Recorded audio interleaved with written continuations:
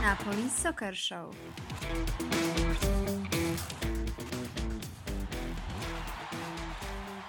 Hello everyone and welcome to a new episode of Napoli Soccer Show.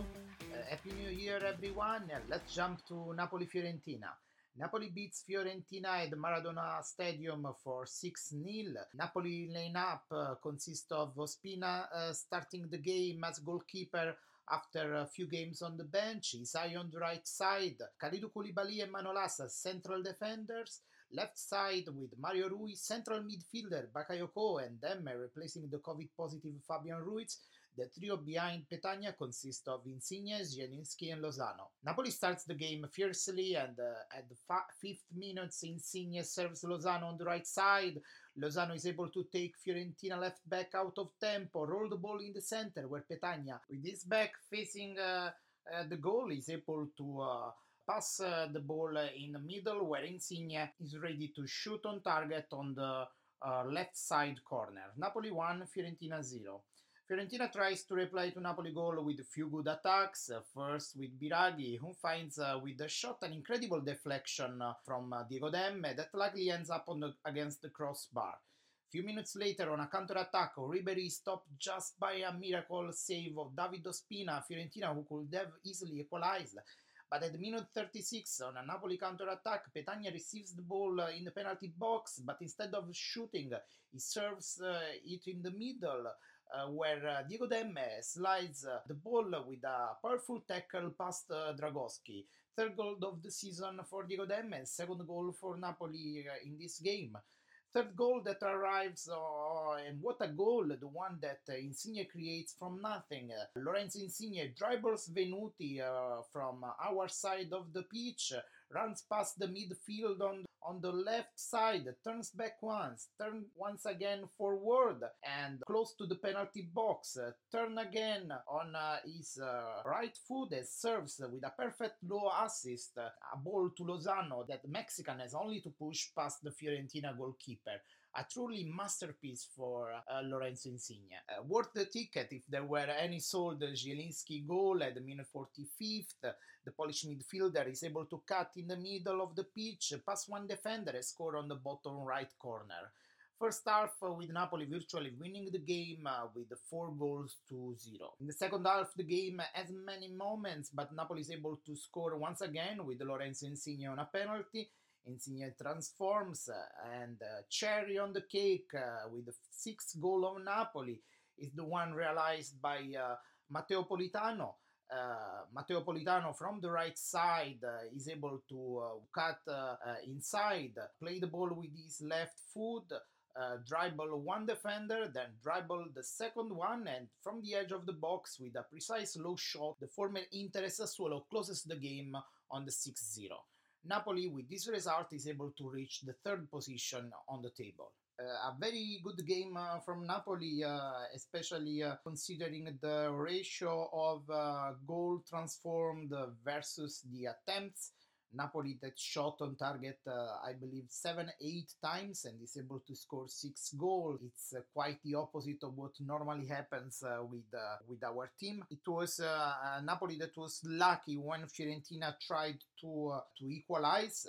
Fiorentina that would have deserved the 1-1 in the first 30 minutes, but Napoli was able to deny the equalize. A good performance for our midfielders. Bakayoko played a very consistent game, and them as well.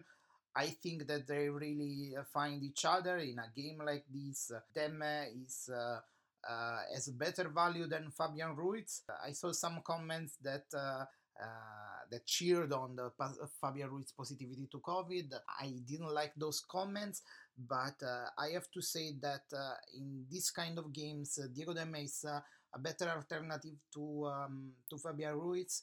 He plays simple. He doesn't take from the play time to keep the ball. He just tries to verticalize, and this is what Napoli midfield needs on this type of games.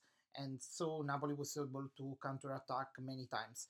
It has to be said that Fiorentina, especially after the 1-0, was playing the game. They were not parking the bus, and this type of games are the one that Napoli prefers. So Fiorentina played the game that Napoli wanted to play. Napoli was also, let's not say lucky, but had the opportunity to score very soon in the game, so that forced the Prandelli team to attack consistently from the start. That was a move that proved wrong. Probably Fiorentina should have waited Napoli and play on Napoli weaknesses. When Napoli has to play the game and as a team that defends very well, then most of the time runs out of options. As said, our team was really consistent, transforming the chances that we got. This seldom happens with Napoli. In a game like this, we were able to transform a lot of chances. In a game against Spezia, where we lost incredibly with 2 goals to 1 home, we were not able to finalize. I think we scored more than 10 times on target. So 6-0, yes, but it's a result that we do not have to. We have to take it for what it is, yes, but Napoli played better games than this one and happened to lose some of them. Lozano once again played an excellent game. He's sending to the madhouse literally all the left backs that he faces in the Serie A. He's great on that side of the pitch. He's probably he could score more goals on the opposite side, where he's able to cut inside. But on that side, he proved that when he tries to dribble the opponent, it's just too fast for any of the left back that he faced so far. So if I were a left back facing Lozano in this moment in Serie A, I don't know, probably I would call sick. Zielinski played a consistent game. He was able to score. That position is really the position where he shines. I think Zielinski in some games can play also in the 2 central midfielders, because anyway, he has this vertical type of football. He's faster than Fabian, but I really think that his position on the behind the striker is really the one that he likes the most. Scored a beautiful goal as well. Petagna gave 2 assists, I believe. Yes, the one for Insigne and the one for Demme. Petagna is not the striker that will score a lot of goals, but I think that during these games he proved himself. There were a few occasions where he could have scored during these games and he didn't. He's really, he will be a great player if he had the same ability to shoot on target as Milik. But what he does very well. He protects the ball. He plays for the team, and once again he proved he could be. He can play in this Napoli. Definitely was really good that we had him during these games. Of course, I think that Osimhen and maybe Mertens, well, definitely Mertens, if he's in a good shape, are much superior to him in terms of power, in terms of technical abilities. Of course, if we consider Mertens. But Petagna proved himself during these games. It was a difficult moment for Napoli. So let's see how he will continue to play in this team. Unfortunately, I think he got some injury at the end of the game. So I was reading this morning that it was not sure if he will start the Super Cup game against Juventus. But let's see what happens. I hope that he will start, because his alternative in this moment, Mertens, doesn't seem to be in a perfect shape, especially to play against Juventus. But let's see. I think Gattuso is thinking, in case he will not start the game, to start next game with Lozano. And I think Lozano as a striker, as pure striker, could put in some trouble Juventus defenders. But at the same time, we will not have him on the right side, and on the right side, Lozano has proven himself that in that side of the pitch, Politano could replace Lozano, and Politano also proved himself very effective. But I think Politano is a good impact player, at least in this moment. When he started the game, he didn't perform as well as he performed during these games where he replaced someone. So let's see how it goes. I hope that Petagna really is able to start against Juventus. And what to say about Lorenzo Insigne? He scored the first goal, the one that allowed us to play the way that we played against Fiorentina, and he gave a perfect assist to Hirving Lozano, an assist that was just the ending of a wonderful play that he started from our side of the pitch. He was able to dribble or to run past one Fiorentina defender. Then he was able to keep the ball on the left side, turning a couple of times to get past I think there were like 3-4 defenders on him, at least three.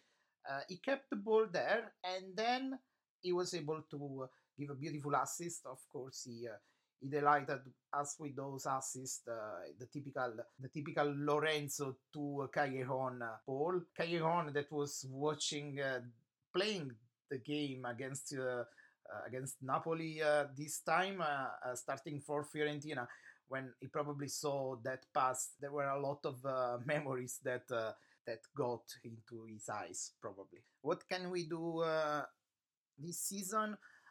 Honestly, I think that our objective this season is to finish in the top four. There are too many games where Napoli is not consistently playing as it is now. I think everything can happen this season, so I will not be surprised if Napoli really starts to play consistently and challenging Inter and Milan.